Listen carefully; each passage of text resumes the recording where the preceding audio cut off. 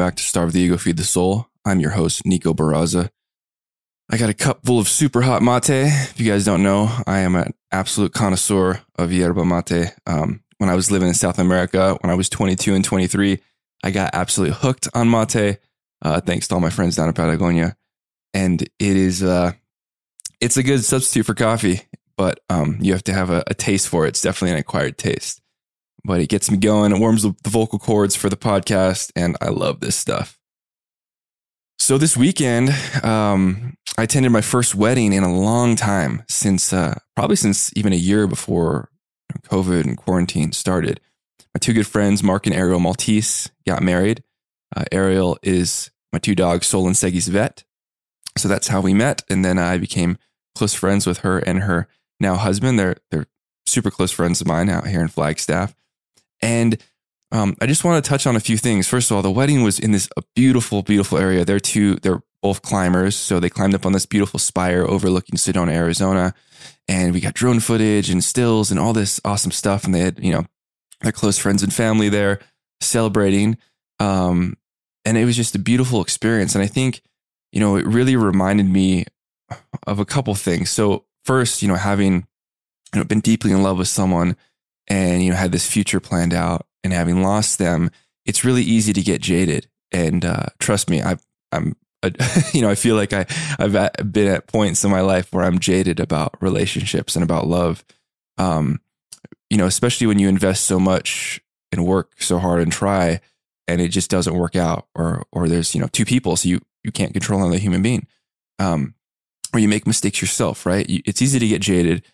And I think when you see two people, go through their own set of challenges, come out from around them, and not that sort of marriage is the end of the game. It's not, there's plenty of work to be done after for 20, 30, 40 years, however long. But I think, with these two, it's wonderful to see two people I love, be in love and, tie the knot in such a beautiful area and celebrate, each other and their love for each other. But I think it just reinvigorates your belief in love that this is what we're here to do.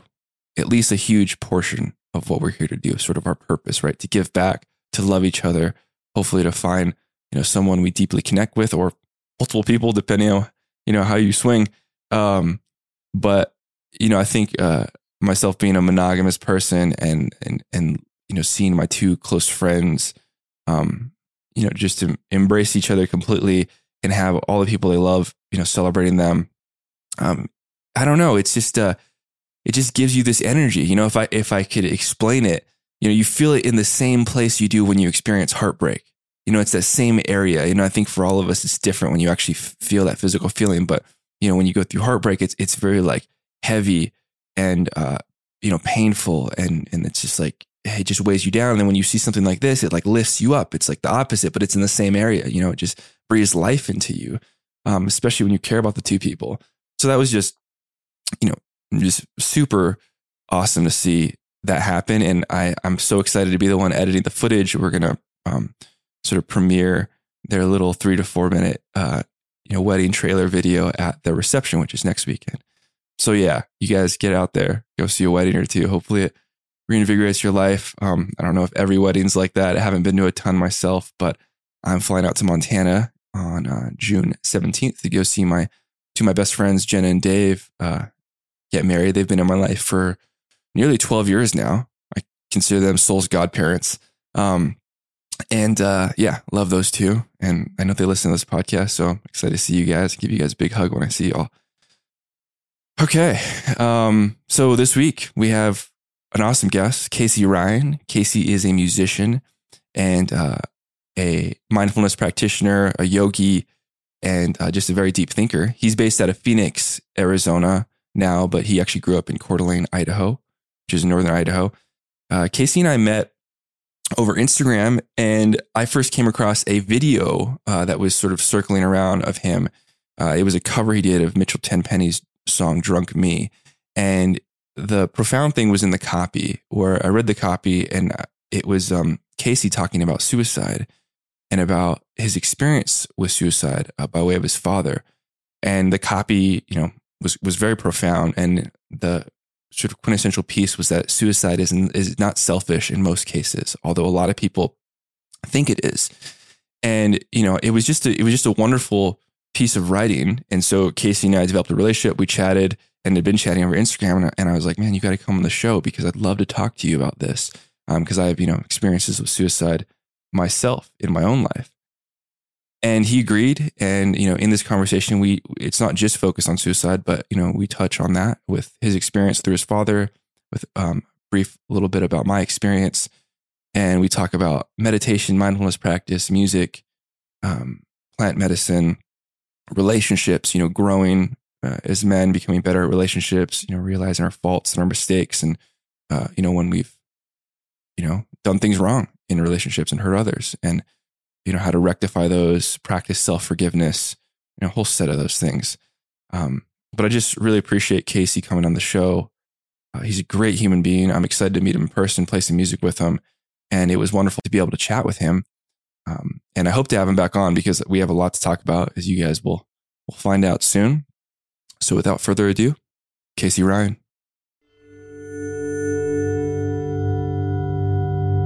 Yeah, dude, Casey, thanks so much for joining the show today. For sure, man. And like you brought up, I connected with you on social media, and I think you probably came across, I know you did come across my feed with the song you did. I think it was a cover of, what song was it? I think it was a cover of a country song, wasn't it? Possibly. But you were talking about in what made the song was beautiful, but in the copy you were talking about your father and about suicide. Oh yeah, yeah. It was a cover of "Drunk Me" by Mitchell Tenpenny. Mitchell Tenpenny. Yeah, that's a great song. And I really resonated with the copy because being someone that had my own very near suicidal experience, and I've had lost friends to suicide as well. Your copy was just like, from the heart, super real. And really it was like, if you ever did, the gist of it was if anyone ever thinks sort of suicide is a selfish endeavor, that they don't know what they're talking about, know? And I really resonate with that because a lot of people, that from the outside that haven't experienced, being in that part of life or wanting to leave prematurely on your own sort of, accord. People from the outside will be like, well, this person wasn't thinking of others. They weren't thinking of their children. They were thinking, and a lot of times I find that it's the actually exact opposite, if not like somewhere in the middle or something, but yeah. And dude, since then, I mean, your post and your content, everyone, I'll link to Casey's stuff, his music and his social media in the show notes. Go give this man a follow. He's got some great tunes coming out too.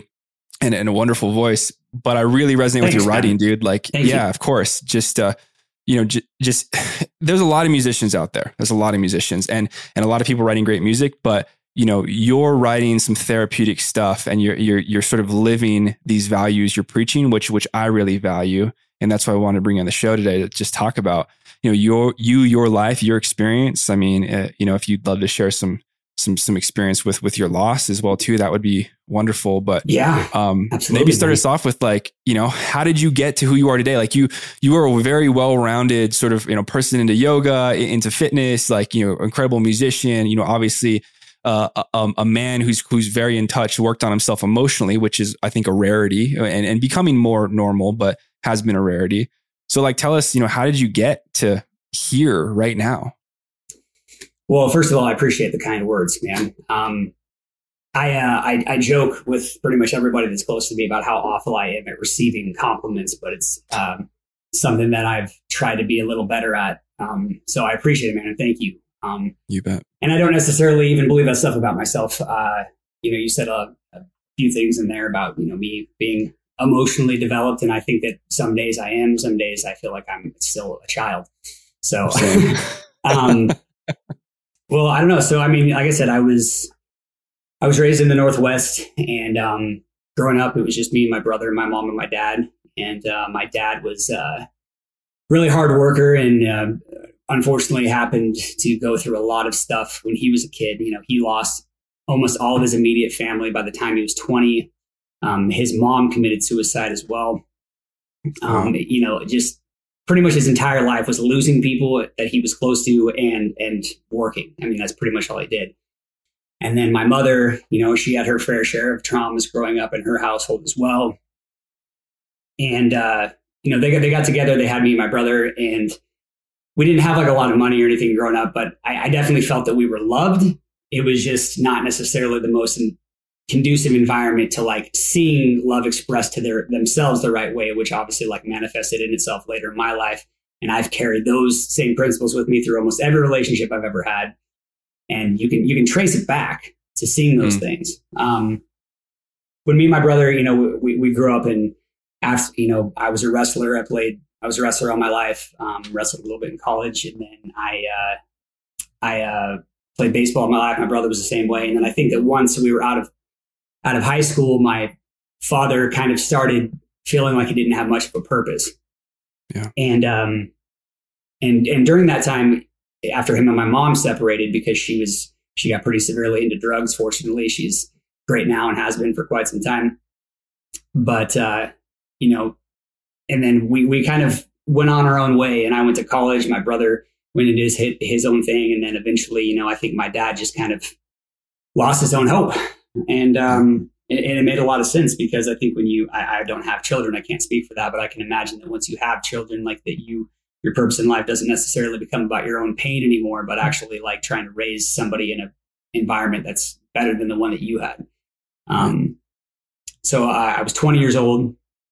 So we're coming up on 12 years now that, since my dad, he committed suicide. And that was kind of my first real experience with loss and death. And at the time, I didn't really hold any resentment toward him, and I still don't.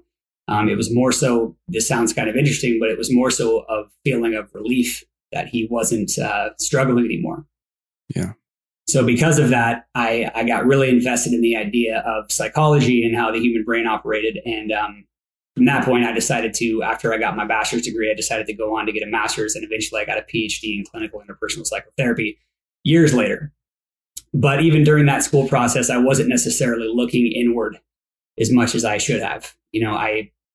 I've always known about myself that I love a degree of solitude and a degree of isolation, because I feel comfortable there. It's where I feel the best, honestly, because getting close to people and fostering any sort of vulnerability and intimacy with people has just been hard for me.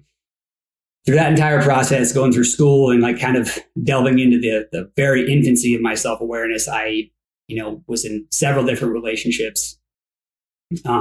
Fortunately, with some honestly really kind and amazing women. I don't necessarily think that they were the right person for me, or I was the right person for them. But I learned a lot from those experiences and tried my best to not carry it on to the next one. Unfortunately, I'd made that mistake many times. But so around the time when I was like 22 or 23 is when I started to get into the idea of Buddhist principles and Eastern religion. And I started doing yoga, and years later, I ended up dating a girl who was a yoga instructor, and she kind of really fostered me to get into that more. And once I started doing that and learning the principles of just looking inward for answers, as opposed to getting external validation from women or through experimenting with drugs or whatever it is, everything changed for me. It was a huge shift. And that's not to say that I was cured. If anything, that was the very beginning of the process. So I experimented with psychedelics, which you've probably seen that I've shared, had pretty profound impact on my life in a positive way. Yeah. And so pretty much since that time and moving forward, I've done my best to come to terms with not only like the trauma that I experienced, and more than that, to foster a mentality of never being the victim, of never being like a victim of what my circumstances were or what happened to me. And instead, like turning the lens on myself, saying like, well, how can I perceive this better or do something better within myself, and then go into the world and bring that to other people. And to the best of my knowledge, that's the best way forward, as I can tell, of my life so far. And, cut to around the time when I was like 27, it's when I started to take music seriously and see that could be some sort of a viable career path if I chose to like put in the hard work to do it. Right. Fortunately, it did. And with that, my very small D-list semblances of fame that I had, that kind of drove a part of my ego that I didn't necessarily want that much. And with that came more attention and more pretty like insincere validation about who I was. And I've struggled with, identity crisis with that for a long time too, just figuring out my way through all of that. And pretty much since then, and so basically, long answer short, sorry, very long-winded answer, but it's all good. This is what it's about. But the long and the short of it is, through all of the deaths and mistakes that I've made and the hurt that I've been subject to, the hurt that I've inflicted, I've just really tried to do my best to understand that, like, just take radical self-responsibility for like what I've done and like what's happened to me, and like shoulder that noble burden in a way that I can hopefully try to express to other people. And by the way, I'm by no means there by any means, but I've done my best to, well, not always done my best, but I've tried, especially in more recent years, to do my best to just be honest about who I am and be open about it. And kind of like what you were saying earlier, not just like posting on social media and not trying to embody that. Right. Because there's a lot of that. So, and here I am now. I'm 31 and, like I said, still searching for these answers and still trying to figure out my way through the world. But I think that I have a lot more tools at my disposal now than I did compared to when I was growing up or a young adult. And I'm just constantly learning and constantly being a student, Yeah, I can tell the way you think too is it's very similar to me. It's where you'll say something, you'll be like, well, actually, no, not all the time. Like I've tried my best, recently, because I catch myself with that a lot. And I appreciate you saying that because, I feel like I'm in the very same position. So I'm 31 as well. And very much so, I've been quite aware the majority of my life, but I feel like the older I get, the more I read, the more therapy I attend, or the more things I learn, the more I can easily admit I was wrong and I don't know. And those are two things that we don't hear in society. Dude, very often. That's so important, man. Yeah. Yeah. Specifically for men, I think too, I think that as men, we're really taught at a young age, to sort of just, you got to like have your shit dialed and, squared away. And like, there's not really a like, it's all right to admit you're wrong or you don't know, and I think we sort of need to change that. And there needs to be more radical accountability, with compassion too. Cause, I found myself, and you've probably done this too, where I hold myself to such a high standard of accountability, it can destroy me just as bad as if I were just, fucking up all the time. Yeah. You posted something, I think, to your story earlier today about showing compassion for yourself. And I am fucking awful at that, dude. Like I'm the worst. I didn't know if I could swear. Sorry, man. Oh yeah, dude. You're good to go. Yeah. Yeah. That's one thing I want to get better at too. But I agree with everything you said, man. And I think to just further that point, I think that's like the aspect of shadow masculinity that, that's what toxic masculinity, I hate that term, but like, that's like, that's like what, if you're going to have something that's toxic in masculinity, that's what it is. And I read this book a few months ago that had a very profound impact on me too, called King, Warrior, Magician, Lover. And it talks about how like the world actually needs more of the positive masculine than it does the negative. Like the courageous man, the honest man, the brave man, the one who's willing to admit when he's wrong, or like what you said, just say, I don't know. Yeah. But so many people, I think, especially, I don't want to say just men, but I think it's more of a prevalent thing, kind of we were talking about, for men to always have an answer. And we're just people like everybody else, and I don't know so many things, but. Yes, sir. I completely agree. And I didn't mean just to bring up men. I think this exists for both sexes, but I think when we talk about it in our world today, I see it just become more normalized with men to just, sort of, if you don't know, make something up, or act like you know something. Yeah, fake it till you make it. Yeah. Yes, exactly. Yeah. So from losing your father, like was that your first experience with losing someone to suicide close to you? Yes. Okay. I've experienced a lot of death. Ones that I didn't really touch on there, but that's a whole nother, I don't know. That's another wormhole, and we can get into it maybe eventually, but it was my first experience with suicide. Yes. Especially somebody close to me like that. And, so. What, like when that happened, so you were 20 at the time? Yeah. From how you perceive it today versus how you perceived it when it happened, like, do you think it affected your 20s at all? Like, losing your father in that capacity, or? That's a great question.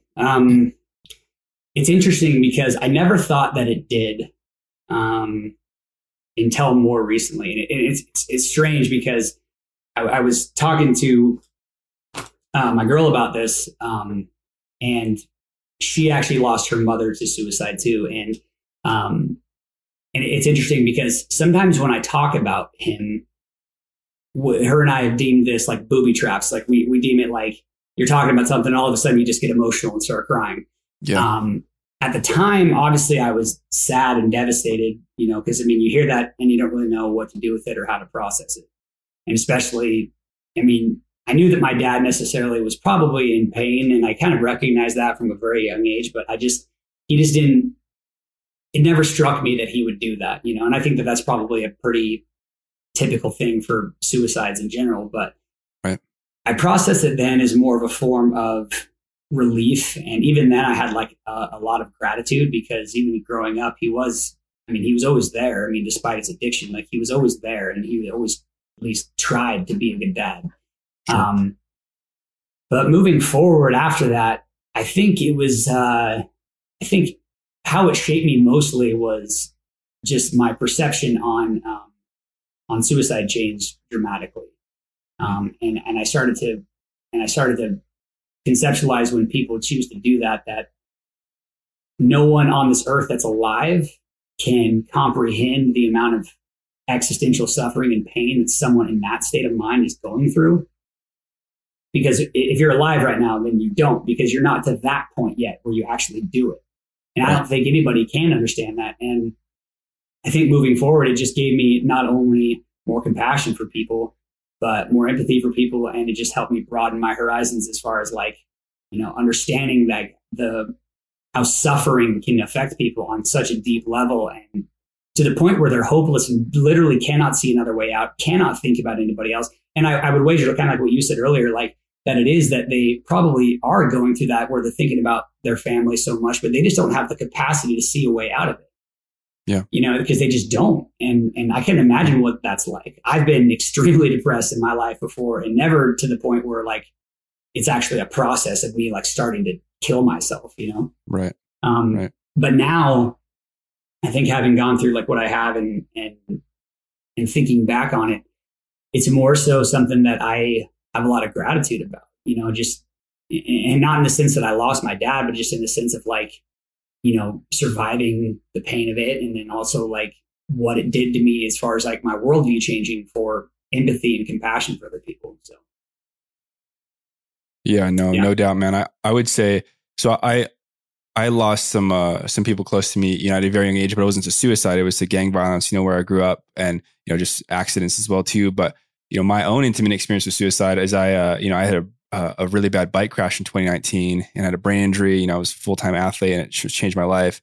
3 weeks after my partner at the time, a long-term partner, left. And so I was completely solo, down in Tucson, where I didn't live. I was actually living in Flagstaff. We were just down there finishing a van.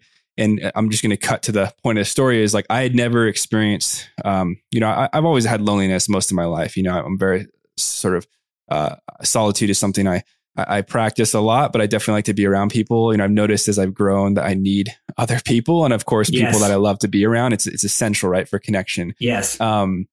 But I think like at that point, with the brain injury and having lost pretty much everything in my life, like I lost this person I loved deeply.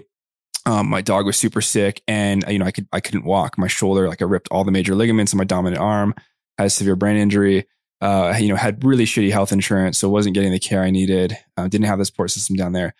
I got to a point where, I was reaching out to my ex-partner at the time, and she's just like not there, in the way I really wanted her to be, and since then I realized, it just wasn't in her capacity to be that person. Yeah. And it was just sort of situational, right? I don't have any resentment towards her. I still love her very much, but my mental state there was like, like I was sort of feeling at that point that the world would just be better off without me. That's kind of what was going through my mind. Mm-hmm. And it really took two of my really close friends that were living in San Francisco at the time, Mary and Cody Pittman. They sort of knew something was odd because, my ex-partner was posting that she was running races in other states. And they're like, oh, people thought that she was with me, because people knew I was in a crash, but I didn't actually release a lot of information because the crash was due to a component malfunction. So I had to contact lawyers and do all this shit while dealing with that health stuff. And so the lawyers were like, don't post anything, we're going to have to collect all this data and run tests on this bike and see if we can prove that it was this component that caused this crash. Cause it's like, ruined your career in a sense for a year or two or however long the injuries lasted. And so anyways, these two really good friends, kind of via their intuition sensed something was wrong, reached out, flew out. And of course, a couple of my other friends that just had kids at the time. It's just like, they didn't really know what was going on. I wasn't super, with the severe TBI at that level, like you kind of just become an infant in an adult's body, not that I didn't have plenty of emotional shit to work on beforehand. I did. I'm not saying that, right, but when you hit your head that hard, all those governors you've built up over life, processing and working on stuff, they disintegrate. And so the person is, extremely difficult, I'd say, especially in my state to sort of be with. And they came out for 2 weeks and sort of, stayed with me, drove me to doctor's appointments, because I was like driving myself for a couple of weeks, which was a horrible idea. Took me to PT appointments, took me to MRIs. We went to all these things, and that, if it wasn't for them, I don't know if I really would still be here, because I got very close, for a couple of weeks there, like super, super close. And I think it really came down to, with my experience, I don't want to like project this on other people, but I think when someone feels so isolated and so alone that, like you said, like their purpose or like that's gone, I think that's really, a lot of times there's just so much pain and so much trauma, or just so much, just such a gap between connection, and you feel so like disconnected from people you love or someone you love, that it a lot of times pushes people to that. And that's not always the case. There's other reasons why people die by suicide, but I think more often than not, it's really like this immense loneliness, like deep seated loneliness. It's rooted to something, some kind of lack of connection with ourselves or with others. At the time, I don't think I had a lot of self-love. Honestly, I remember when I recovered, my good friend, Matt, he was like, he asked me this pretty simple question. He's like, do you love yourself? And I was like, no, not really, and it's weird to answer that, right? Because but I answer it like legitimately, because when you think about it, it's like, oh, of course, everyone loves themselves. Like, not really, because when I really thought about it, I was like, what about myself do I love? Like, oh, I've achieved this pro athlete status. I can play music. I can do these things. I'm like, no, but actually like myself, like, I'm like fighting with that every day, Yeah. And I think that brain injury sort of pushed me to realize a lot of the things that I had been running from with the mask of achievement, whether that be athletics, yes, dude, that's so good. Yeah. Fame, music, whatever. Not that stuff isn't important. Like I still love those things, but I think I was using, especially social media in a way to sort of avoid, really dealing with this giant gap inside myself, inside my spirit, my heart, whatever, And it's not to say I didn't have good relationships. I've been a very sort of deep thinker at a very young age and been pursuing this, but I think we can pursue it and still sort of avoid the real dark parts. We can still kind of do that. And it's doesn't really, until you face those things, your really deep shadow self, like you brought up that term, you just can't really get there, man. You can't get to like, being able to be present, fully present, because it's just always eating at you. Yeah. And, that's what I hear in your voice when you talk. And I feel like that's why I connect with you. Yeah, absolutely, man. You said so many things in there that I agree with, man. And I, it's kind of like what Jordan, like just to touch on what you just said, like Jordan Peterson talks about this, like do not hide unwanted things in the fog. Yeah. And that's essentially the same thing as what you were talking about, like face that sleeping dragon, face that monster that's under your bed. But the caveat to that is, especially with a traumatic brain injury, basically all of your impulse control, all of your normal cognitive function is going to go out the window. And then you're like, you essentially went from being this like superhero of a person to having this tragic crash happen to basically force you back into infancy, both mentally and physically. And you're just like working your way back up from that. And I can imagine, I've been injured, but not to the point where it's like, I still can't do some things, but I can imagine that that's a very debilitating feeling. I can imagine it's because like one of my biggest fears is not being able to move or do things that I love to do. And the fact that you've went through that and like overcome it, I think it speaks to your character a lot, man. It's a beautiful thing. And it's one of those things too. It's like when things happen like that, and all of us, suffering is relative and it's subjective based on, what, we go through and how we live our lives and how we think about ourselves. But I think that's why the most important trait that a human being can have is self-awareness. Yep. Just the awareness of your own fallibility as a human, your own propensity to be evil. And then also, not only that, the ability to express vulnerably and honestly openly that to other people in the world. And it's not talked about enough. It's hidden in the fog. But yeah. Yes, completely agree, dude. And I also, I find like authentic self-awareness, because I mean, one of the things that I have a problem with social media, and it's brilliant for many reasons, is connecting me with individuals like yourself, but there's a lot of like light and love stuff on there that is not really, healing in a way. It's sort of like, talks about self-awareness, but it doesn't really tell you how to get to the point of practicing it, when the cameras are off, when we're not filming ourselves, right?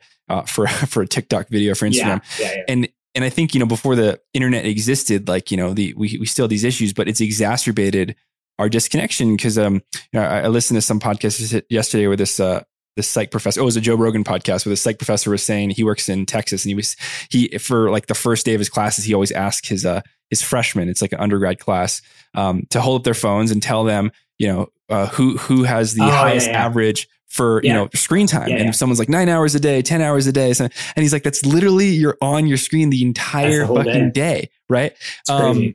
And I think that the self-awareness part, and I have to catch myself, being in this world too, is like scrolling through shit and being on it too much, and limit myself. But, I commend you for bringing that up, because I think, self-awareness is something I've really tried to practice, especially in the most recent year from my separation, because I think in my own life, like, these great traumas have kind of opened doors to healing. I have a decision in that moment, once I become lucid after the brain injury sort of subsides, whether to like accept the accountability for the mistakes I did make and change, and like, also give myself credit and, for the things I did do. And, one of the weirdest things about those injuries that I experienced is like, the arm injury was debilitating. Like, it never really felt better until I recently got surgery in this past September. But, I had a bone sticking out of my arm until I got surgery. It was like my clavicle was detached, but being an athlete, my body healed, it healed on the outside pretty quickly. So people could see me like running, walking, like, oh dude, he's like good. But it was such a big trauma to my shoulder. Like, I had constant chronic pain going up my neck, and people can't see those things. And it made me very much more empathetic for people that have chronic pain, because I had been healthy my entire life. My mom actually has lymphedema. She has chronic pain, but you never know until you experience chronic pain, like what it really feels like. You're like, it's just can't be that bad, suck it up. You're just right. It's just that it's very like that masculine sort of response, right? And it's not that I didn't have compassion for people. It's just that I didn't have a way to relate to them, because I've never experienced chronic pain. But being, I was 29 when I crashed, and being still that young and feeling that pain every day. And then also realizing my brain was the slowest thing to heal, although my physical body was like, looks okay from the outside, besides the bone out of my arm. It was like, my brain was, my emotions and, losing, my partner at the time was incredibly heartbreaking, because one of the things I kind of put this together during when it was happening, but I just interviewed Dr. Leaf, Caroline Leaf, like a couple weeks ago. And she, is huge on TBIs. And she was like, the most important thing when you suffer a TBI is your support system, is the people around you, because you need help. You need to have people have compassion with you, have patience with you, help you do normal things until you recover, which could be quite a long time. And I pretty much lost everything like a couple weeks after that crash, so it was like mostly by myself. My dog was sick, and, I had to have friends. My friends thankfully took 2 weeks off their work and came and helped me out. So, it's like, I don't wish that upon anybody, because that shit, it just sucks. It sucks to do that yourself. But I also think it's sort of given me a little bit more belief in like, man, I'm pretty sure I could go through most things now, having gone through that. And, it's certainly made me stronger. But again, like, if it weren't for other people, I have to give credit to all the people that did help me and support me, because I don't think I'd be here. I really don't think I'd be here if they haven't reached out in certain times, if they hadn't, picked up the phone when I was calling, at midnight or 1 a.m. or 2 a.m. when I'm like breaking down, losing my shit, and that happened a lot as I was recovering from this brain injury. But no, I commend you for bringing that up. Well, no, you said something that's kind of can be taken as a metaphor for something else too. It's like you said, the brain is the slowest thing to heal.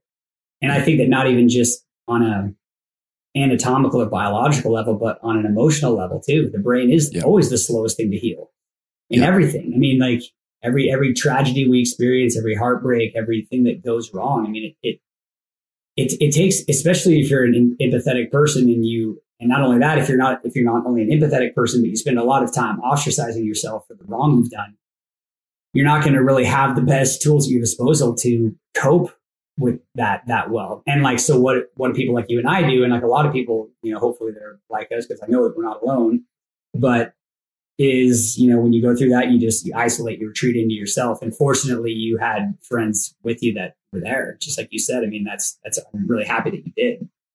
Right. And then you said something else about like, just going through really, really difficult things. And I think that's why putting yourself voluntarily through those hard things is so important, because when the involuntary hard things come about and happen, you have all of this callous and courage and confidence built up saying like, no, I can do this. It might suck for a bit, but at least it's not going to be as bad as my TBI. It's not going to be as bad as, this ultra marathon run I'm going to go on, or this right. crazy hike or whatever, So I noticed that putting myself through those kind of things just prepares me for, so when things like, I had a death in my family like 2 weeks ago. Oh. And, and when that happened, it was my mom's brother, my uncle, and, just seeing other people that you love so much going through that amount of pain, it's hard, but like you have to put yourself through those things voluntarily so you can stand up solidly when they do, especially if it's not happening to you directly, kind of like right. what your friends did for you. Yeah. Most definitely, man. That's one thing, I've always been, I think, a person that sort of goes out of my way to help others, but even more so, after people sort of helping me during this time, it's just sort of central. It's part of the healing process. I wanted to ask you a question though, like in your life, how have you developed, like what are some things you've done to develop self-awareness? Because that's such a difficult thing, I think, to toss out there because there's so many ways to approach it. But yeah, I guess with you, what's worked for you? Probably the biggest one is, the biggest one started when I was young. And I think that was just spending time alone. But that wasn't, I don't know. I don't think that spending too much time alone is necessarily a good thing, because, you can go out of your way to be alone to the point where it's not healthy, because we need some degree of human connection to be able to live. But for me, I always had like an active imagination. I always spent time alone because I kind of had to develop that at an early age. And once I did, I think that for me, it was different because I kind of out of necessity had to have it. And I always have had some degree of that. Like, for example, like if I was ever at like a house party, I was always the person like I was like associating with people and talking to them, but I was always the person like taking a step back and looking around at the room saying like, do I fit in here? Does this feel good? And like, sometimes I didn't listen to that. And then as I get older, I can listen to that more. So I think spending time alone and in solitude is the number one thing. The second one, without a doubt, psychedelics. I'm not saying that, and I'll get to the third one here in a second, but like when I did mushrooms for the first time, it changed everything. And it was a really good experience. And I was mostly just like laughing and like looking at stuff. But what that substance allows you to do is, it's not that the world around you changes. It's just that you see the world around you differently. And a tree just isn't a tree anymore. It's like something you can actually connect with. And I know that's a really cliche joke thing to say, like, oh, you can go up and hug a tree, but like you can. You're preaching to the choir, man. Yeah. I completely get it. Yep. But you perceive everything differently. And especially if you do it under the proper circumstances, the right set and setting, and especially out in nature, you can come to terms with a lot of things within yourself. And those effects last so long. I can recount almost every time that I've done it. Like, and I pretty much do it now like once or twice a year, and it doesn't even take that often for you to do it. But what that drug and other psychedelics, like, even like LSD or like MDMA isn't a psychedelic, but it can definitely put you in contact with these things. It's like, you just develop an appreciation for things. And I think that when you're grateful and appreciative of things, you can find humility, because you realize that you're a small part of this big, beautiful thing. Yeah. And that truth in itself has changed every aspect of my life. The third being, through meditation and yoga. And I know that that's people watching this probably, oh, it's some fucking hippie dude. Like, no, and I'm not, because like, I'm definitely, I fall on all sides of every aisle. You can't really put me in a box necessarily, but sure. I have found that practice it's kind of, it does the same thing as psychedelics, but in a different way, because you're basically just sitting with yourself alone, focusing on your breath. And then you suddenly become aware of like, you're here right now. This is what you're doing and you're not doing anything else. And you can do that in any moment if you choose to. I mean, I do it literally probably 99% of my day. I'm like, I'm here right now. Like, this is what I'm doing. And that's not to say that I don't struggle with being present, because I absolutely do. But presence is the precursor to self-awareness. Like being able to recognize like who you are in a moment, what's going on right now, who you're with. And I think for the average person who maybe, you hear the term ignorance is bliss thrown out. And that's probably one of the most, I think in some ways, it can be a life that has a lot less stress and a lot less suffering. But I think ultimately we all suffer eventually from that. But so many people that I see, I just, and that this is not to say that I'm better, because I'm definitely fucking not, but like, I don't relate well to most people. Like I just like, I don't like to go get fucked up at bars. I don't like to really get into like having, I don't want to have a fucking NFL draft. I just don't give a shit. I just don't fucking care enough, dude. Like, and like, it's not a judgment towards people that do it. I just think that like all of those things are a distraction from self-awareness. Because like essentially what you're doing is you're trading boredom. You're trading the beautiful gift that is boredom for some instant gratification of something that is not going to be conducive to your development as a person. And that's not a judgment. I'm just saying that I don't think it's the best thing to harness self-awareness. So solitude, psychedelics, meditation, but like if none of those things interest you, then I think that it's just, it has to come from making mistakes that lead to unfortunate outcomes too often, which is another thing that I've done so many times. So it's been all of those things, but that's what it's been mostly, like outside of the things that are actually beneficial toward garnishing and enhancing self-awareness. When you fuck up enough and you make the wrong mistakes and you say the wrong thing too often and you wish you could go back and change things, unfortunately you can't, but maybe that's a good thing too. Then you kind of learn, okay, the problem isn't everybody else. The problem is me. And it always has been. Yep. And we can only control our problems, because the other person 100%. Might have brought their own problems to the party that you're that group or whatever, but we are responsible for ours. Dude, I love all the things you just said. So the first part, solitude, I always find that it's a balance, right? Because I'm a very solo bird, but I've met a lot of people, they consistently have to be distracted because of the culture we live in. So that contentment is a thing in the air. We can't grab it. And, we're always to be on our phones or watching Netflix or watching sports or whatever. Right.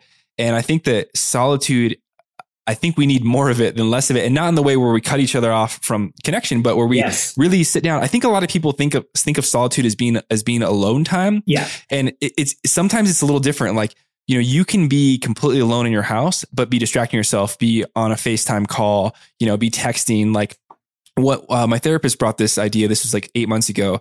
And she was like, when you're experiencing an emotion, sort of it's a negative emotion, or you're missing someone, or you're going through something like, what do you do in that time frame? I'm like, oh, well, I used to sort of just reach for my phone and try to text someone, or try to connect with someone. She's like, that's not necessarily a bad thing, because, you want to connect with someone, but also like, have you ever just sat with what you're feeling? Have you ever just like felt where it's harboring, if this is resentment or sadness or pain or grief or whatever, And I had never really done that, even practicing mindfulness, I had never really felt where it was proliferating in the body. And so I think it's essential, when practicing solitude, to also like build up these skills. So not just wasting your solitude, because you can certainly sit alone and not get anything done. 100%, 100%. Right. Yeah. Because I've done that a lot. Oh no, I have too, for sure. And like that's the thing. Like you said it perfectly. Like there's a balance. And I think that like as Buddhism calls it, it's the middle way. It's that balance between excess and insufficiency. And I think that there's a big difference between being alone and being lonely. And kind of like what you said, we do need more of that. We do need more people being alone. Like, dude, it happens to me all the fucking time. Like, I mean, you'll say to somebody, I'll say to somebody like, oh, I went and saw a movie. And they're like, oh, who'd you go with? And I was like, oh, I just went by myself. And they're like, oh, it's like, I mean, no, I actually had a really good time. And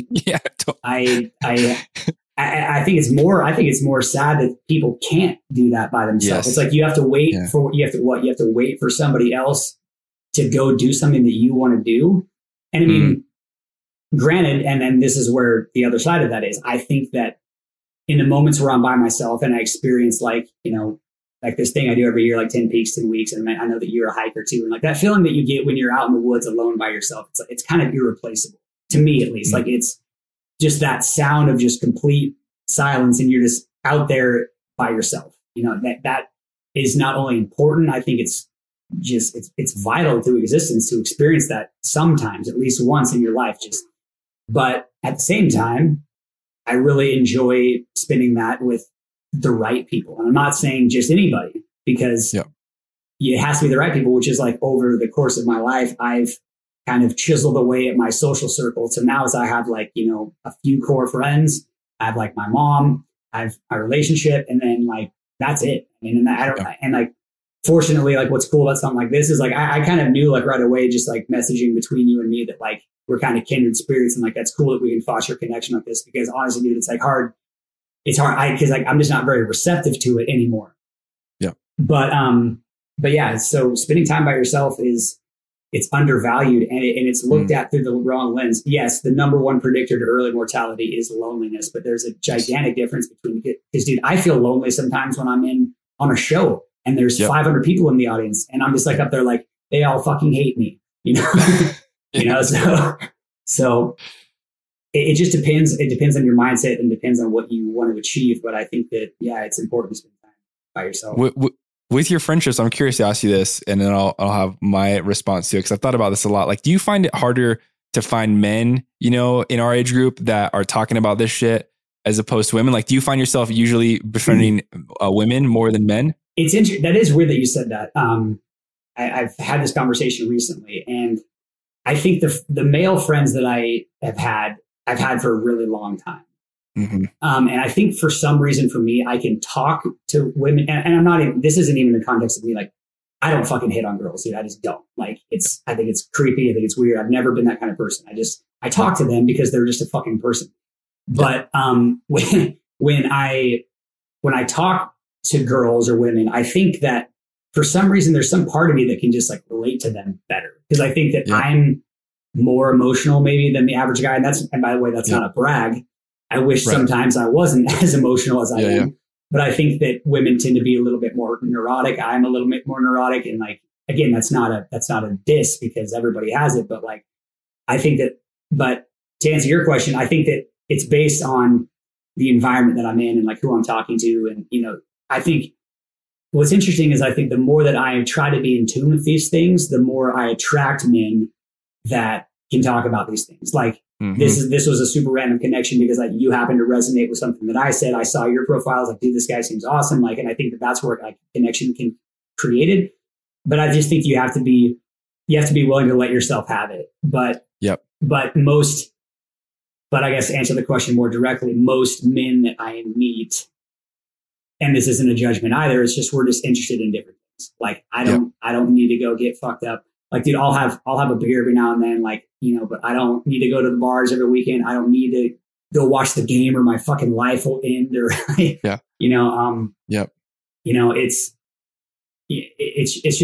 definitely more difficult because I just think a lot of, and it's not even, I don't even want to say it's like their fault necessarily. It's just our culture. Yeah, exactly. It's just like, it's so deeply embedded into our culture that like, this is what you do. And it's like, well, it's not what I do. And it's not really what I like to do. So maybe if I was a person that was interested in those things, that I would have more friends in my life, but I don't really care to have more friends anymore. Yeah.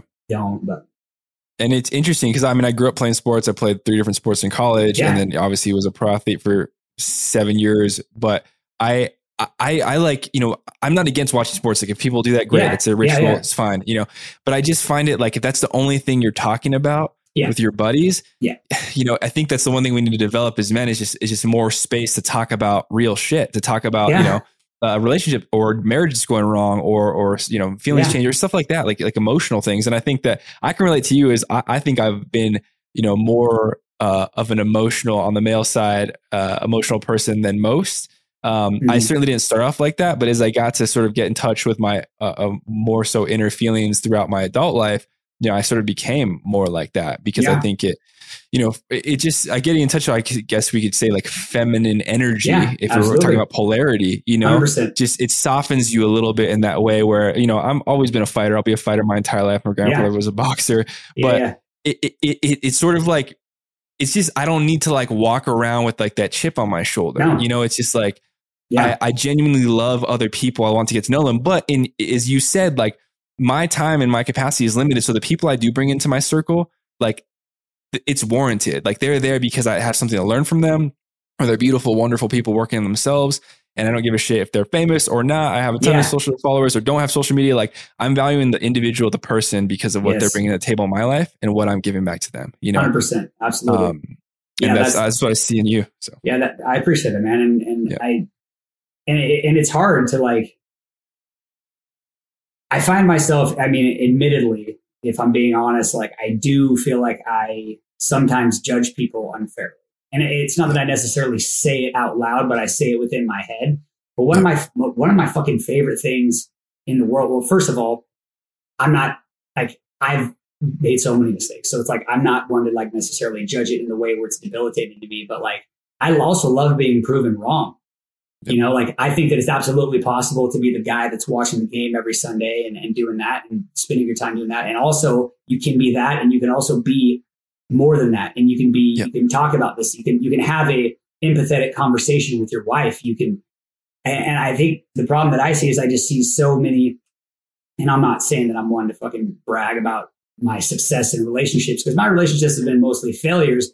But one thing that I have tried to do at the very least is just like, listen to the person that I'm with and like understand their point of view. And I think that like so many people, whether you're a man or a woman, like we're so caught up in the external and the distractions and just not being bored and not sitting with ourselves and like giving ourselves that time, that all of that resentment builds up over time. And that's why you see divorces. That's why you see, abuse in the house. That's why, because it just all this comes up one day because you're not in contact with that emotional state. So anymore, my emotional state is very up and down. Like today, for example, I was in a great mood. Yesterday, I was sad as fuck for no reason. Don't know why, but I just let myself feel it and go through it now, as opposed to in the past where I would just get like angry at it. Sucked into it. Yeah. Yeah. I love that, man. And I really appreciate you bringing up like listening, because that's something like I'm currently working on getting better. Like I think I'm a good listener, but when it comes to relationships, especially when, there's resentment built up, someone's hurt you, and you're feeling in pain, you feel wrong, shutting down and thinking you're right. And I think part of the thing I've really been trying to work on mentally, and I'm not in a relationship now, I haven't been in one since my ex-partner left, but I think one of the things I'm trying to build in my head is like the ability to be in pain, to feel wronged, but also to be able to sit with someone else's pain at the same time. Yeah. And admit that the two can coexist. Yes. And part of a relationship and actually loving someone is being able to exist in that space between both of the truths. Right. That's so beautiful, man. Absolutely. Yeah, it's easy to both be on the same train when shit's awesome. You're backpacking, you're whatever, you're doing your thing, you're traveling the world. But then when someone hurts someone, or, someone is, lies to someone or whatever, whatever things that pop up, because we're human beings, we're going to make mistakes. And I think part of what I love what you say is that you admit to making many mistakes in your life, as I have, but you're learning from them. You're really compounding this knowledge and this wisdom. Doesn't mean you won't make a mistake again, but it's bound to be different, Yeah. And I think your current relationship probably is testament. Yeah. Well, I mean, and yeah, dude, that is so fucking important. It's so true. And I think just the ability you said something about the ability to sit with somebody else's pain. And dude, that's probably my biggest issue. It's not that I'm not able to do that, but like I take other people's pain personally. Yeah. And like I've always been a fixer. Like I want to fix the problem right away. And if something goes wrong, I want to just like, okay, well, what's the solution? Like this outcome oriented thinking that just doesn't sit well. And that's not real listening. I like to say that I was a good listener, and because in the past I remember when somebody would tell me something that maybe they were feeling insecure about or something like that, and like I would hear what they say, but then also I would also hear it simultaneously like it as an attack. And by the way, I still struggle with that. So it's one thing to be cognizant of too, is like recognizing that somebody else's thoughts and feelings can honestly be just that, and sometimes most of the time it has nothing to do with anything that you've done or that you're doing. but that's the hard part about love, man. It's the hard part about relationships relationships with anybody are hard, but especially intimate relationships. If you have like these things that you're constantly battling in your own mind, which is why I, in a lot of ways feel some sort of sympathy for people that I've dated. Not that I've been like I've tried my best to be like a good boyfriend. I mean, I've tried to not like fucking cheat on people. I've tried to not like, do super fucking horrible things, but I definitely haven't been always the most like, I haven't been always the most present person. I've always had the expectation that the relationship's going to end. Even from the get-go, I've struggled being honest about who I really am and what I really want because I don't want to hurt them. There's so many things that I haven't brought to the table that I could have. So I think that you reach a point at some point in your life, you just have to realize that you can't, it's either you're going to change or that's it. I mean, it's either you either, and by the way, I don't think that a relationship is necessary for somebody to reach peace. I don't think but I think that it can be a beautiful thing if both people are willing to do it and both people, and that's where the work comes in. And by the way, it's, as you know, I mean, it's a pain in the fucking ass, dude. It's hard. When people used to tell me relationships are work, I was like, I don't like that. Like, I go to work to go to work. I don't want to come home and work, but this should be easy. Yes, exactly. And like, so when people say like, oh, the relationship's so easy, I'm like, yeah, well, that's good, but that's all well and good, but you got to have the fight. You got to have the conversation that matters. You got to have the vulnerable conversation. You got to have the conversation about like, hey, I was feeling insecure today for no reason, but I was, and here it is. So all of that person with all of their catastrophe and all of your catastrophe combined, and like, hopefully, if you are honest with yourself enough and honest with them enough, you can reach a point where it's this beautiful thing. But to get to that point, it's a lot, I think it's really important to find someone that meets you close to where you are too, right? Because at your level right now, you've done a lot of work and one of the things of someone that does a lot of work is they admit that they fucked up a lot. That's one thing I see a lot is because they, people that are like, oh yeah, I'm on this great journey. I'm enlightened and I'm floating, and they don't really talk about the shit that they've done. It's like, dude, I've done, I've made mistakes. I've hurt people I love, and I've been hurt as well. And that's what's brought me here today. And I hear that in you.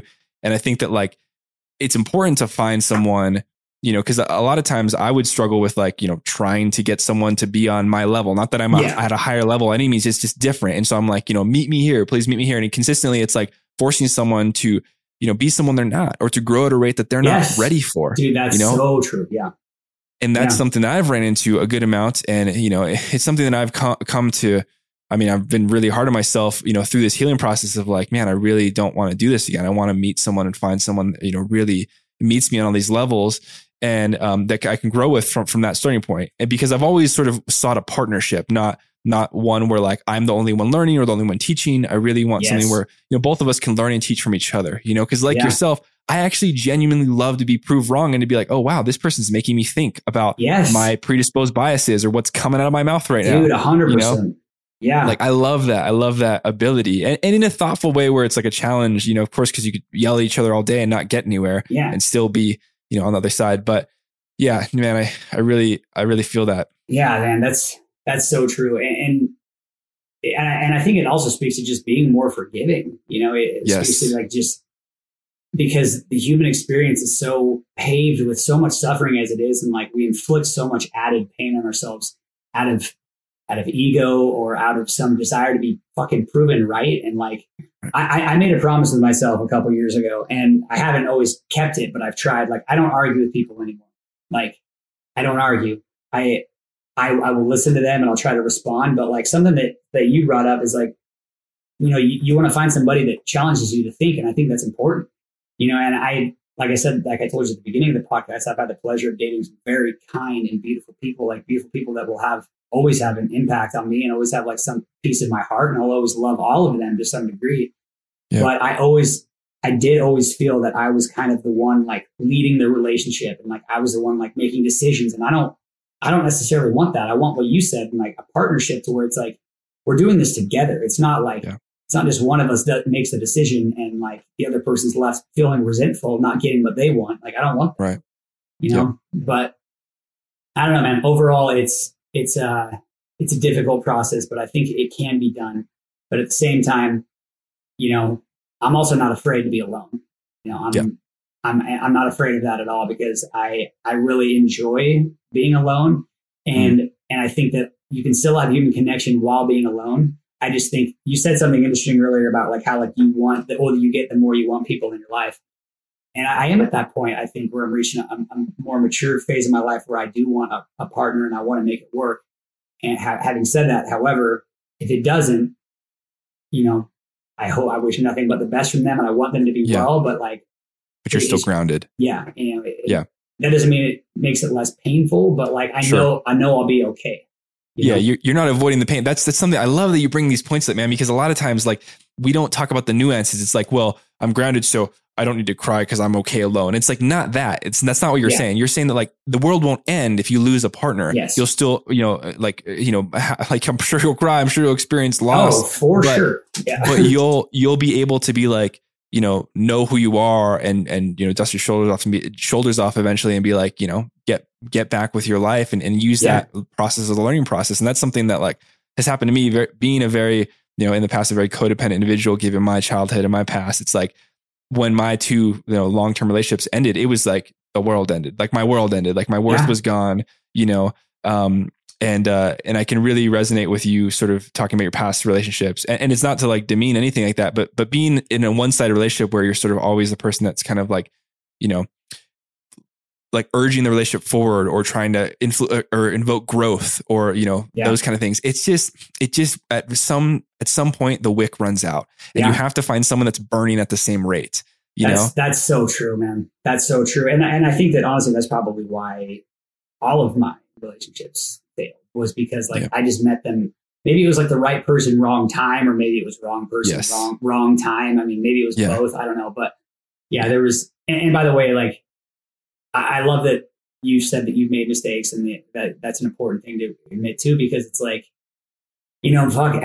probably the way that I was leading those relationships, maybe that's just not what they wanted, and they just like went along with it, and like that's on me too. I mean, that's what's hard about it, is like you have to recognize that you have to be able to recognize your own contributions, and if you can't, then you're going to be left with existential disappointment for the rest of your life, because for the rest of your life, it'll be they caused it. It'll be that person caused it. I lost my job because not because I wasn't working. Mentality. Exactly. Yep. Just to bring that full circle, man. It's just, and so many people are caught up in that perpetual victim mindset. And I just have no sympathy for that. You can tell a lot about a person by how they talk about their ex, Yes, sir. And by the way, like, even if let's just say hypothetically, if that person cheated on you, if let's say that person, I mean, God forbid, I hope this didn't happen to anybody, but like if they got beaten or whatever, and then you stayed, yes, that's horrible what they did. And it's awful. And there's no excuse for that. But you could have left at any moment during that time. I've probably been treated really, really poorly by only one girl. And even then I remember, like, and even to this day, I will still say that like I chose to stay with her. Like I chose to stay in that relationship. And no matter all the fucked up shit she said to me, like all the things that ended up happening at the end. And it's just, I could have walked away, but I didn't. And eventually it had to come to like the worst possible outcome for it to end. And like, that's, I think most relationships is like, it gets to the point where like, you can't even stand the side of each other. And it doesn't have to be that way. It doesn't. Like you can end a relationship if you have the courage to like talk about it and like be, and by the way, if they're gracious about it, all the better. If they're not, all the better, because then Dude, one of the things is Mark Groves, who listens to this podcast a lot, he brings up like his separation with his partner. This was a year ago, and they got back together, but they just kind of had like a closing ceremony for their relationship. They were separating. They didn't think they were ever going to get back together again. I could say I wish I had those with both of my past partners. The sort of space wasn't there at the time, but I think, like you say, like it's you whether you spend 2 years or 3 years or 4 years with someone, like just throw that away. It's quite shit. Sometimes it's unavoidable, and I understand that. I'm not saying like you should always keep someone in your life depending on trauma, for sure. But even things such as infidelity, or it depends on like the abuse and the scale of abuse and the person. But I think that like if at the end of the day, if both people want to grow, you can still have some sort of relationship. It doesn't have to be a friendship. It can just at least be respect for each other, or because there was love there. At some point you chose that person. Absolutely. At some point you chose them and they chose you. Mm-hmm. You know, that's the thing, right? Yeah. Like, and you're continuously choosing them.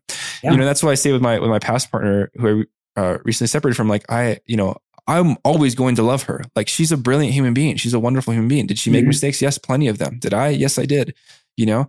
And I think to get to that point and be able to admit that is part of the healing process, because I may never get the apologies that I want for certain things, you know, but that's okay. Like, you know, I've forgiven myself and I've forgiven her. That's such a good point, man. That's such a good point about, you said, like, you might not ever get the apology that you want. And that's what closure is, you know, like, that's like, you know, it feels good to whether it's weeks later or months later, to have somebody that you once shared something with reach out and say, like, you know, like, hey, like, I'm sorry for what I did too.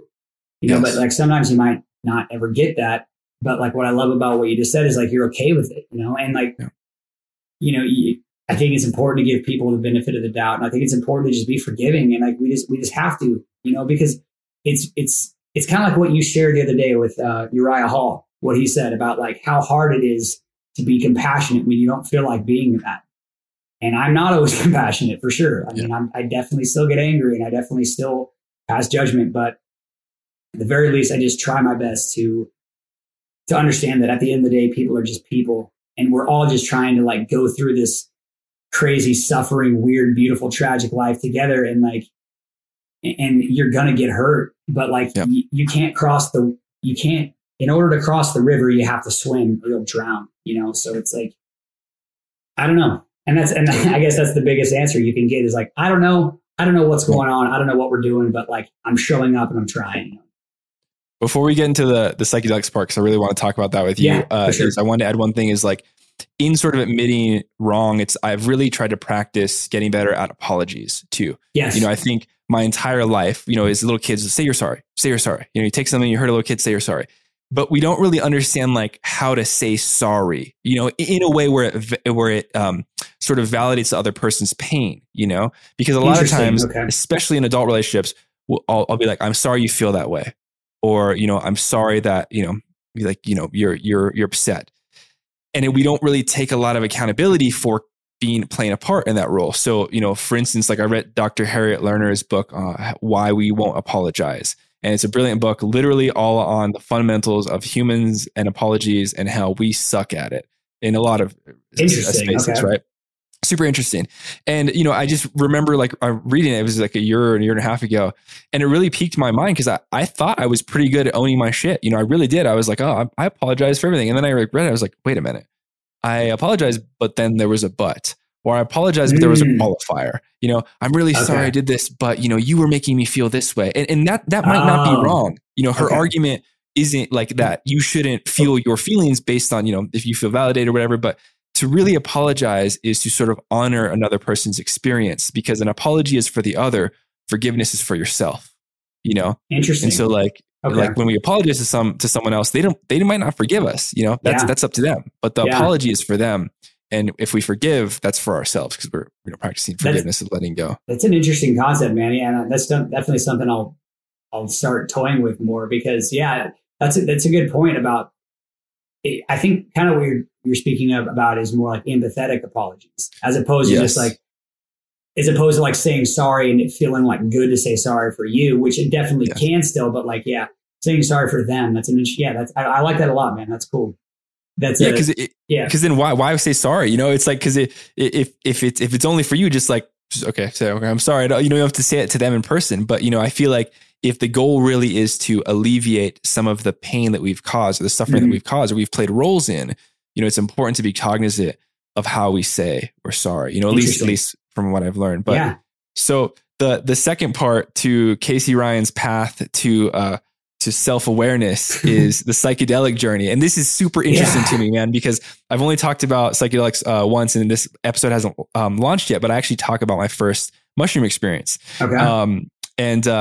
So I'm huge into Michael Pollan. You know, I've been a musician my entire life. So obviously, you know, been around drugs a lot, but I actually never have done psychedelics until about a year and a half ago. That was like my first experience. Dude. Awesome. Yeah, dude, late bloomer. But not to judge myself, but I'm just like, dude, you know, I honestly, here's the thing though. I don't know if I was mentally ready to really use it as medicine in my early 20s. I wasn't either, man. I mean, I probably would have taken it and lost my shit. Yeah. Right. Yeah. So, you know, and, you know, being a climber, I was always around it, but I was always like a sitter. So I remember when I was 18, two guys in my band, my friend Andrew, or actually three guys in my band, we went to go see Explosions in the Sky at the Rialto in Tucson. I saw them in Missoula. Dude, they're amazing. So check this out. For Andrew's 18th birthday, he took, you know, some mushrooms. So did the other three guys. And I drove my truck around at night after we listened to the concert. They were sitting in the truck bed looking up at the stars in Tucson. Right. I mean, just think about like 18-year-olds, you know. And so like I was always very close to psychedelics, but never took one. And it wasn't recently until this past split up where I really started getting into the research, you know, being a scientist myself and looking at what MAPS is doing with MDMA, with psilocybin, with LSD.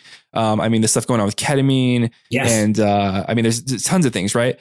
And, you know, I think that like combining these things with like CBT, with sound therapy, with meditation, with, you know, we have so many modalities of healing as humans that we immediately just like go to a pharmaceutical or go to MD. And I'm not to say that like modern medicine or alcohol or pornography or whatever, right? Food. Like just distraction, food. Yeah, sex, dude. You know, fucking been there. Yeah. And you know, it's just like all these things.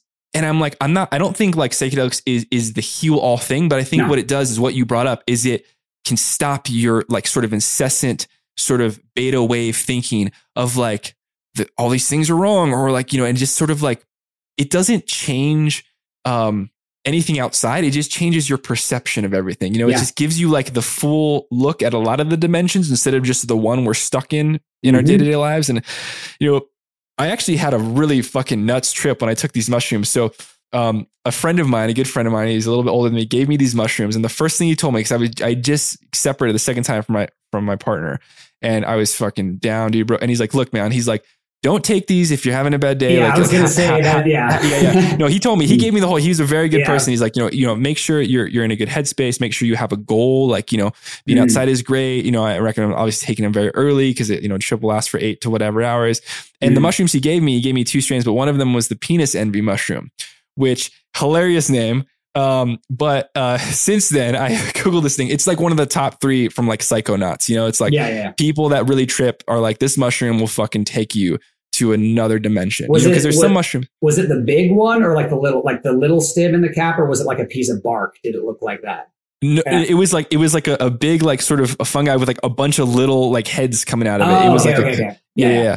Gotcha. If you Google like penis envy mushrooms, that photo will come up. And so he gives me these and then he gives me these other mushrooms that he's like, okay, these mushrooms are like happy mushrooms, dude. You know, you can take a little bit of this microdose and you can go paddleboarding. These other ones, he's like, dude, do not fuck around with these things. He's like, these are very strong. You know, if you're going to have like a sort of very cerebral, like medicinal trip, it's this. And he's like, I would only take one, you know.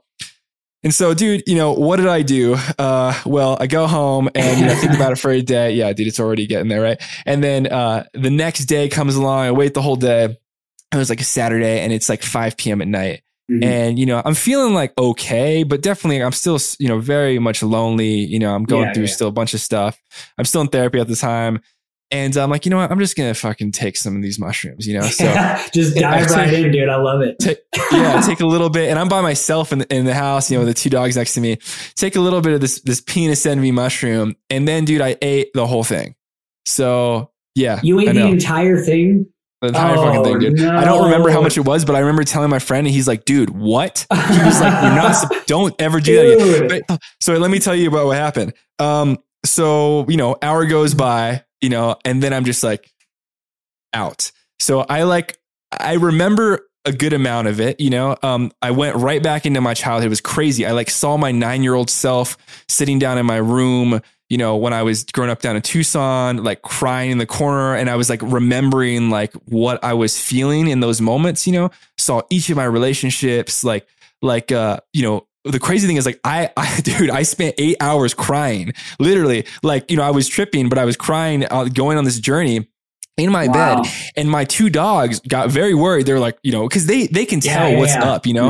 And so I remember like they both jumped up on the bed, and they don't ever sleep on the bed during the summer because it's very hot. And they like both like just nuzzled, laid right on top of me. And we're like, it was weird because as I was experiencing this, like I felt their warmth. And so I felt like this sort of like, I don't know, very protected nature of them, you know, because you're kind of in two different worlds. You're like tripping, but you are aware of like, you're still alive, you know, like for people that haven't done psychedelics. And, you know, and for those who have, maybe this is a junior experience, but it's just crazy. You know, I think that the takeaway from that, because my friend was like, dude, like, do you think you have a bad trip? And I was like, no, I actually wouldn't call it a bad trip. Like I spent 8 hours crying and seeing a bunch of shit that I have seen, but I looked at it even more, you know, and there was this big release after I came out of it. Not that I'm done with that sort of healing, but it really sort of allowed me to be like, this is okay. Like this is these are human experiences you're having, you know, like you are not alone in this suffering. You are not alone in making these mistakes. You are not alone in someone causing pain to you, you know, like other people go through this.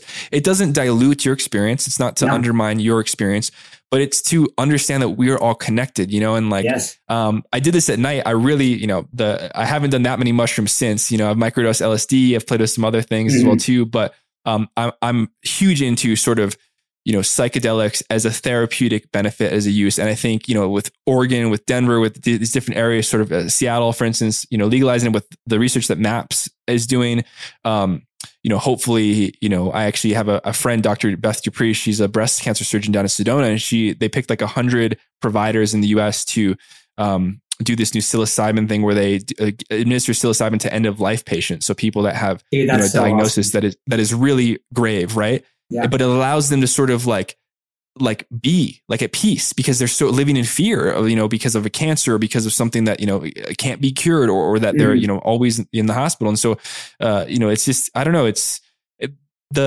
the sort of healing benefits of plant medicine has been around since humans, like it's ancient, you know, civilizations have been using this stuff thousands of years, right? Like, you know, you look at the Mayans, the Incans, like you look at like, you know, like East Asian culture, like all over the place. Right. And yet we've stigmatized them, you know, especially in the 60s and 70s so poorly, right? It's like associated with like hippies and like this shit. And like, and it's like, yo, dude, like you can totally use psychedelics and not use them with a purpose, you know, totally. 100%. And really, you know, fucking go down a wrong rabbit hole. But that being said, like, God, I've never experienced something like that in my life, you know? And then I will say that like, it's weird. I read some fMRI studies about the differences between LSD and psilocybin and how it reacts in the brain. And psilocybin is a very sort of specific area in the brain. It's like if you look at the MRIs, it's like this one little area.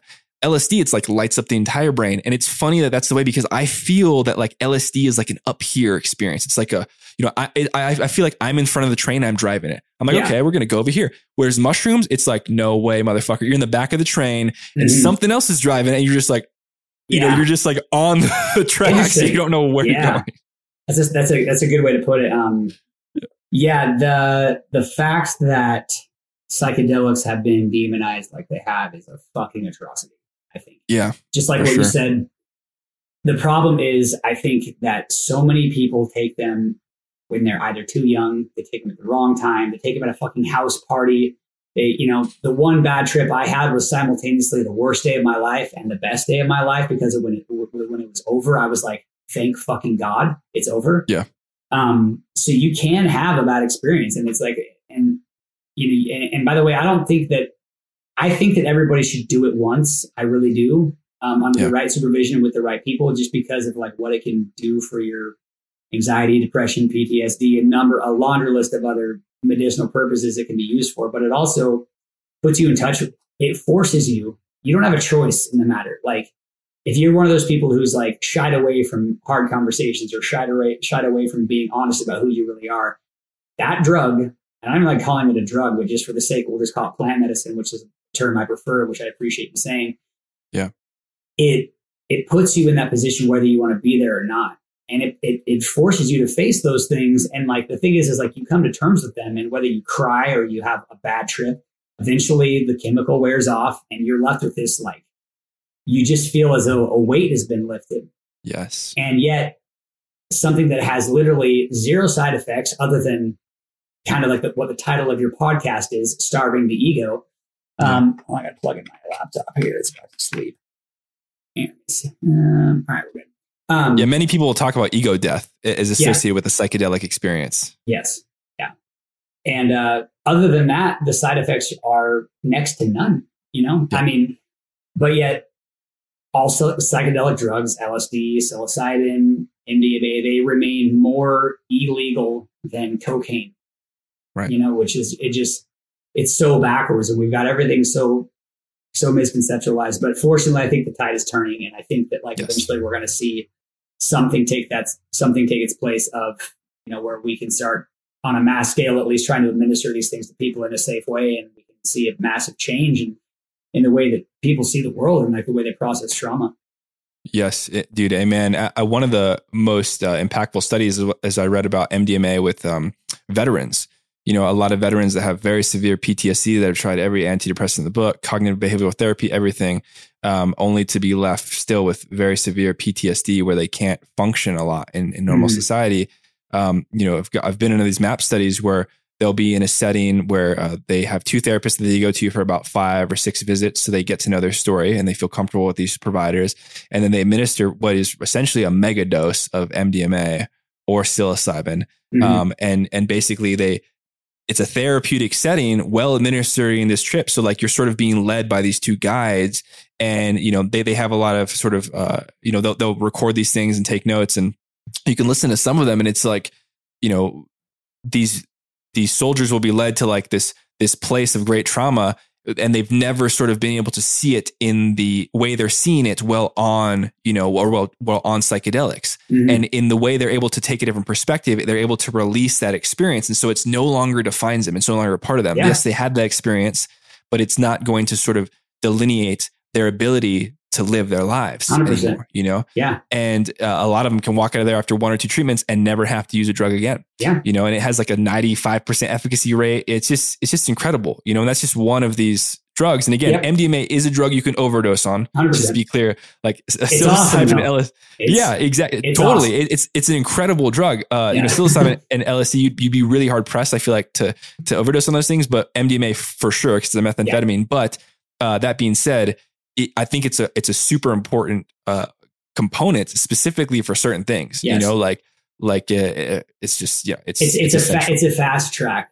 That's what it is. I mean, it's basically you can be a meditator or practitioner of yoga for 8 or 10 years, and then you take 1 dose of mushrooms and you're there. And I'm not. And again, you never arrive, and that's why I think it's important over the years to the next time you do it, have a different intention and be in a different setting, maybe, but a safe setting that's, comfortable to you.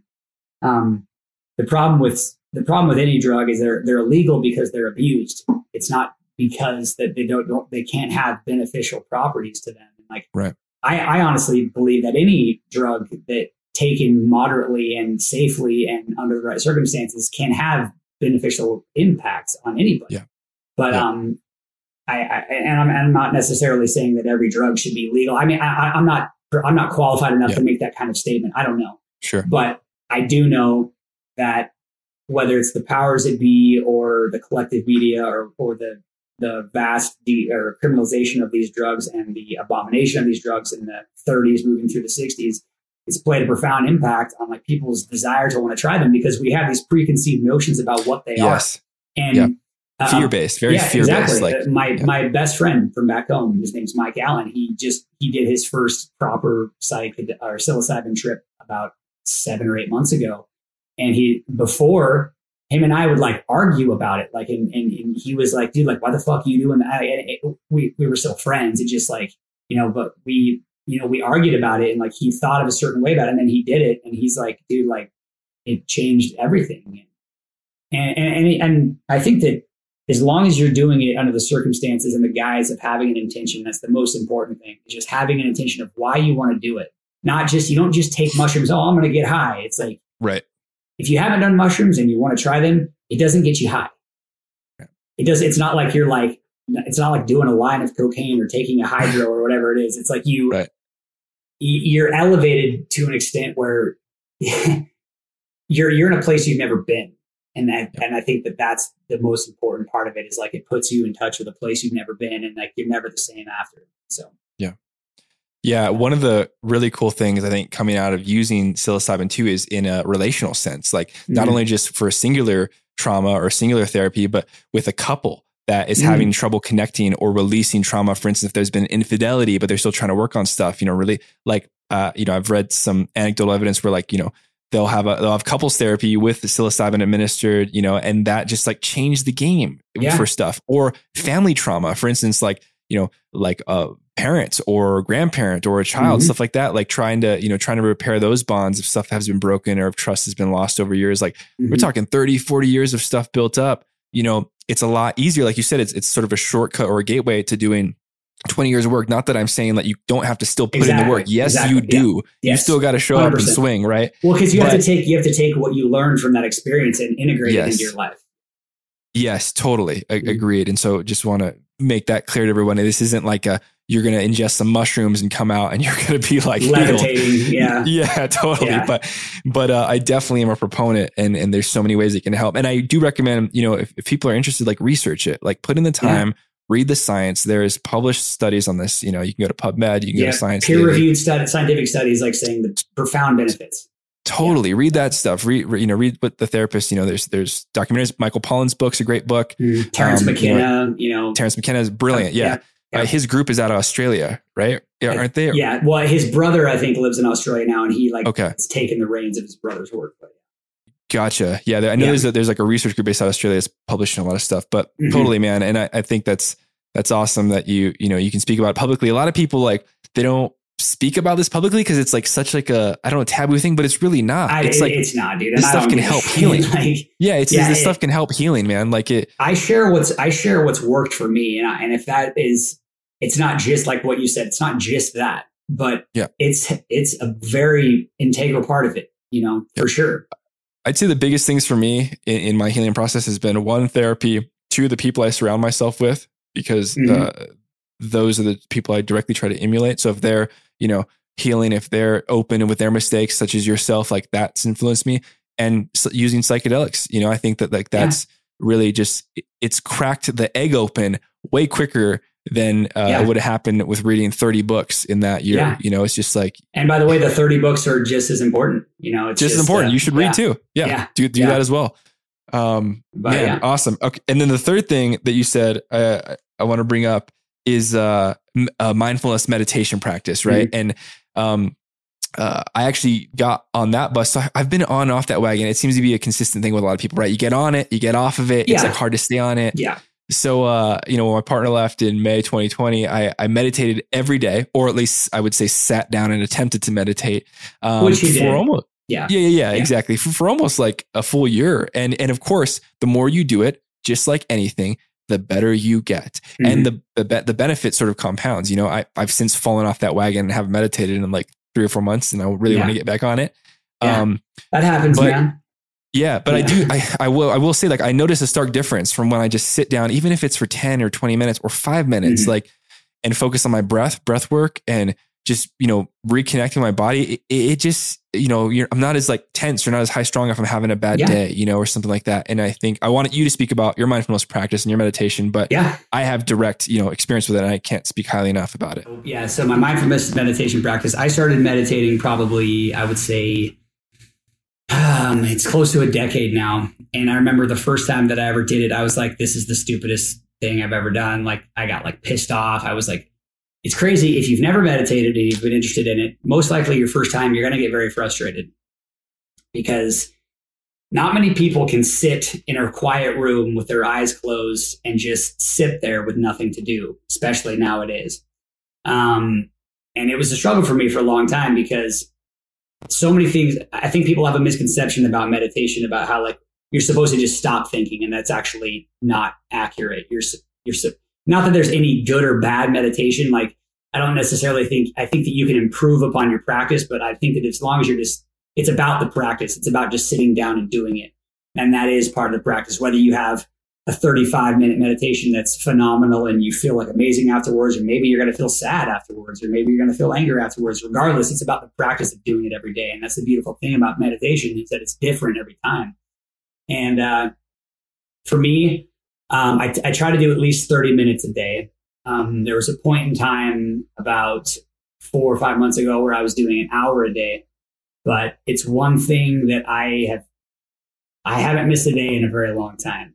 And it's one thing that I've integrated into my life for 2 reasons. One, with how much I have to be on social media and how much I have to be on a screen as it is, not have to, I choose to, but for how much time that I do spend on that stuff, like whether it's promoting music or doing my podcast or doing whatever, it gives me a break. It gives me like, this is time to myself with just me and my thoughts, and I'm just going to do it. And I'm just going to sit down and give myself that time. Another reason is it helps me sort through things that I'm having struggles with, like whether I journaled about it or whether it's been an insecurity that's on my mind or something that I'm thinking about to do with my relationship or music or whatever it is. I can sit down for 30 minutes and maybe I won't have an answer to that problem or a solution to that problem when I come out of it, but at the very least, I'll let the emotions pass through me. And by sitting with yourself and allowing the breath to consume you, and you get those thoughts in your head of like, oh, what do I have to do tomorrow? What do I have to do in an hour? Like, oh, what's so-and-so doing? Like, oh shit, I didn't send that email. Oh shit, I got to text my mom back. Like all of those things go through your head. There's a practice that I do called mental noting, where when you experience those thoughts, you say, okay, well, there's that thought. And then you imagine the thought like a bubble in a pond, and it's underneath the surface, and inside the bubble is the thought. And then when it comes to the surface, it pops and dissipates and the thought is gone. And I try to make that a conscious effort when I'm having a really hard time getting settled into my practice and in my breath. And that's kind of what I do. And I can honestly say, like, as far as emotional control, which is something that's ongoing, but that's what's had the most profound impact on me is my ability to control my emotions. When I feel like doing something else, I'm able to come, like, for example, if somebody like cuts me off in traffic, or someone's just being like rude to me after a show or whatever it is, like whether I'm just having like not very good interactions with people, I notice that I'm able to just let it go a lot easier than I used to be able to let it go. So that's, that's what I do. And I also integrate that into a yoga practice, and yoga essentially is a moving meditation.